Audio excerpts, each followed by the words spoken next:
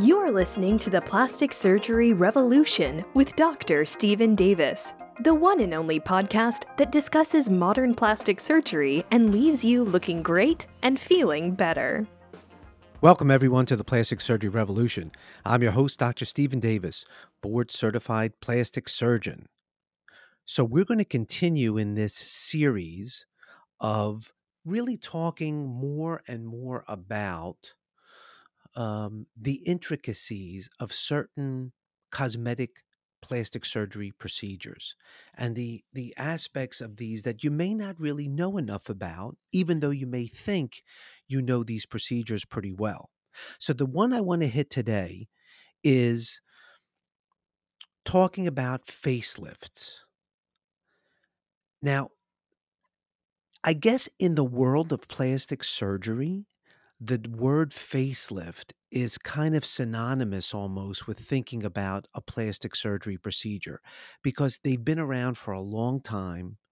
And many, many years ago, you would recall that famous actresses and people that you would see on TV all the time, when they started to look really different, or all of a sudden they used to look older and now they look younger, you would think, oh my God, they had a facelift. And years ago, there really weren't so many nuances to it, if you will. There was like a facelift, just like years ago, there was like a nose job or a rhinoplasty.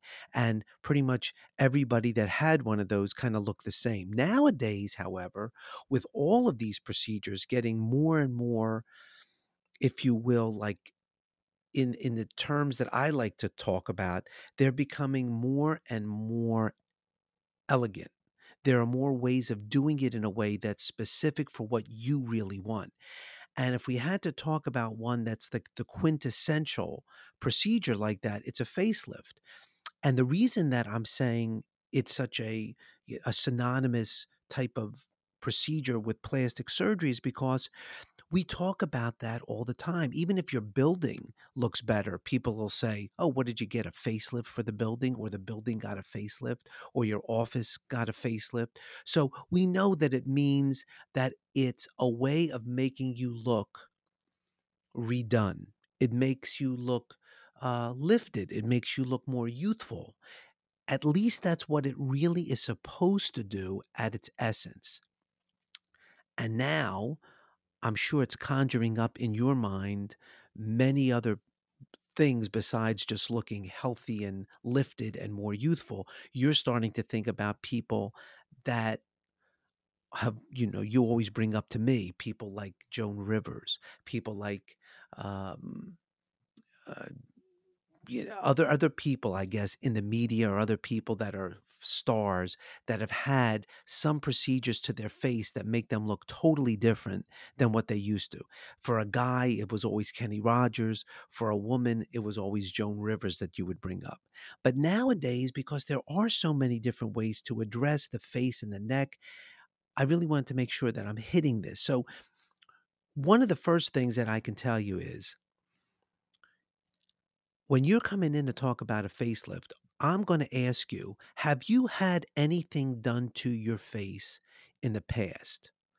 You may say, no, I never had a facelift, but have you had facial fillers? And what kinds of facial fillers? Have you had any liposuctioning done to your neck or your jawline? Have you had Kybella injected or any radio frequency procedures? Or how about cool sculpting to your neck? All of those things will definitely alter the integrity of the underlying tissues. So that's one of these things that you need to know going in for a consultation on a facelift.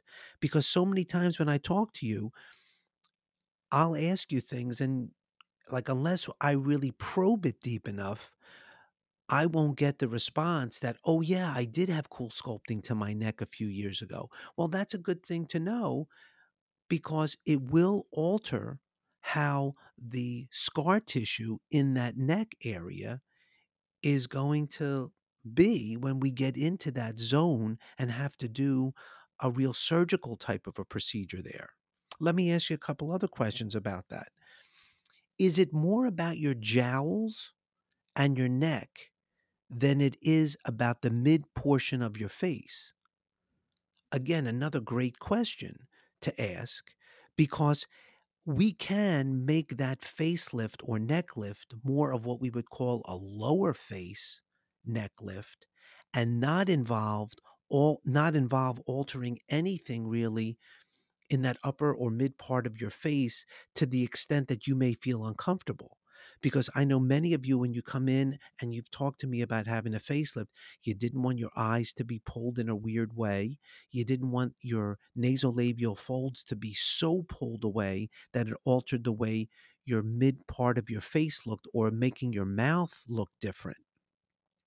So a lot of those things go into what type of a procedure do we actually want to perform on you to get the results that you want?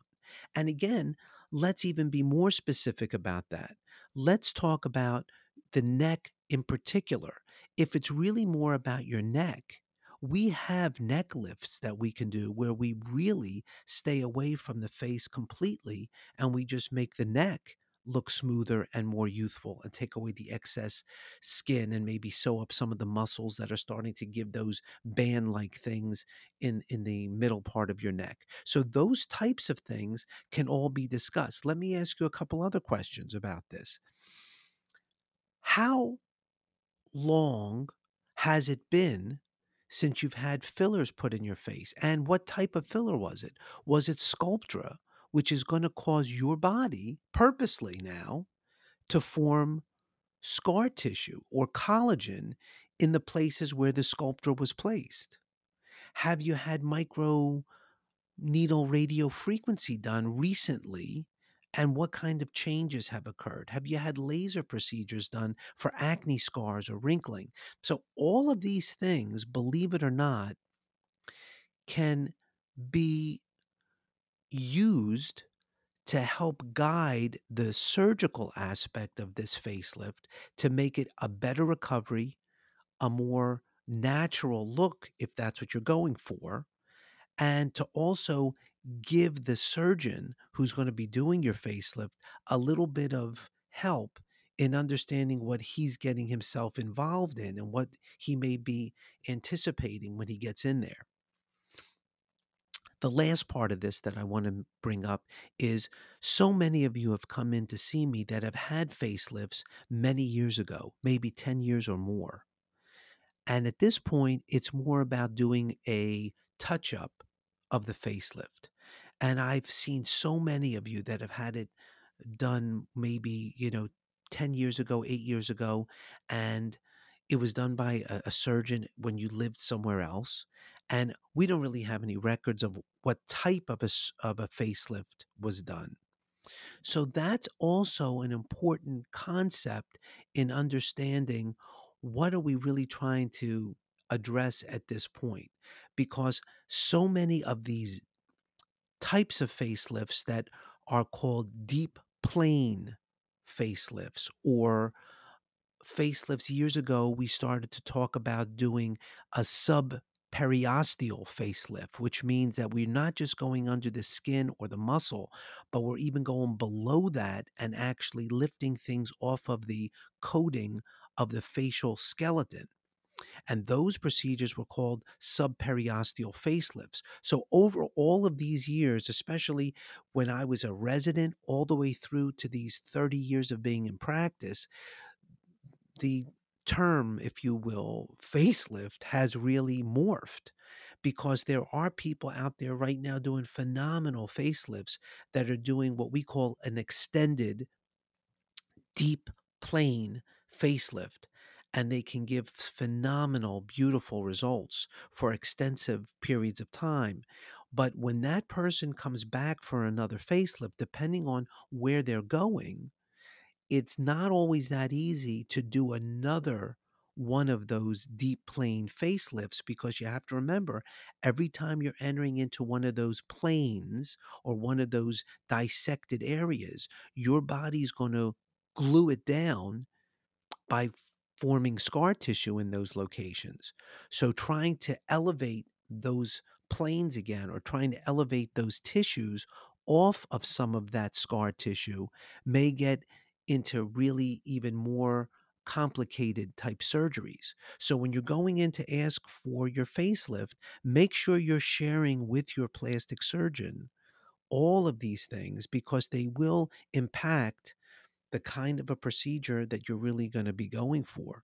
And lastly, I just want to add that doing things that can help the facelift look more natural and have a longer lasting result has also come full circle because years ago we used to talk about fat grafting to the face and then that fell out of favor for a little while, and now that we have better ways of grafting that fat so that harvesting it is much more gentle and the lasting results from that fat transfer is so much better, that now instead of trying to just pull the face really tight, we can get rid of any of the laxity of skin that we want to, but now make the face look more youthful by adding some volume back to the face at the same time of the facelift by appropriately placing fat that we're taking from you in locations that give you a more youthful, lifted appearance. And it's also going to be restoring areas where you may have lost some fat due to the aging process. You've been listening to the Plastic Surgery Revolution. I'm your host, Dr. Stephen Davis, and I'll be back with you again next week. Bye-bye. Thank you for listening to the Plastic Surgery Revolution with Dr. Stephen Davis. Please subscribe to our show in iTunes, Stitcher Radio, or whatever app you use to listen to podcasts. Keep listening, looking great, and feeling better.